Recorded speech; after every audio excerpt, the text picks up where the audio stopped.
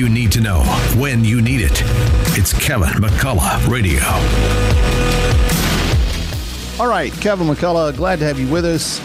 And I will shift gears for the final thought here, but I want to just make this one news update. Sadly, there has already been the report of at least one infant death since Title 42 dropped. Fox News reporting that one of the children coming across the border earlier today pronounced dead as the immigrant surge is on. And it's a mad dash for America. And we don't know who's coming. And there's no order and there's no law. It's kind of sad. All right. Earlier today, I was thumbing through social media, and for some reason, I don't know how this happened because I do not read this publication, but People Magazine's news feed got into my Instagram feed somehow. And so there was a headline that showed a picture of Charlize Theron. You remember the former model turned actress. I've enjoyed some of her movies. The Italian Job with, it was one of them. The headline said this: Charlize Theron warns she'll F anybody up who comes for drag queens. That's the headline. This actress, who makes her living pretending to be other people, saying other people's words, telling other people's stories, warns that she's going to F anybody up who comes for drag queens.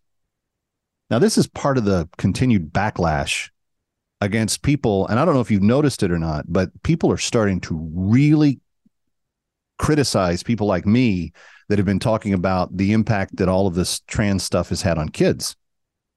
And they're starting to say, "Oh, you don't really care about kids. If you did, you wouldn't be blah blah blah." Like they're starting to come after those of us that have spoken up about this.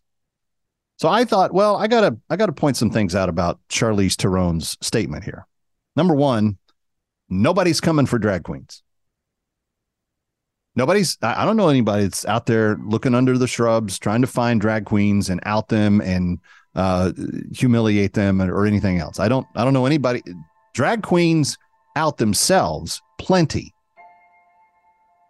They love to march in parades. They love to do dances in schools. They love to be around children. It's not, they make no secret of that. No one's coming for them. They're shoving all of their stuff into our face.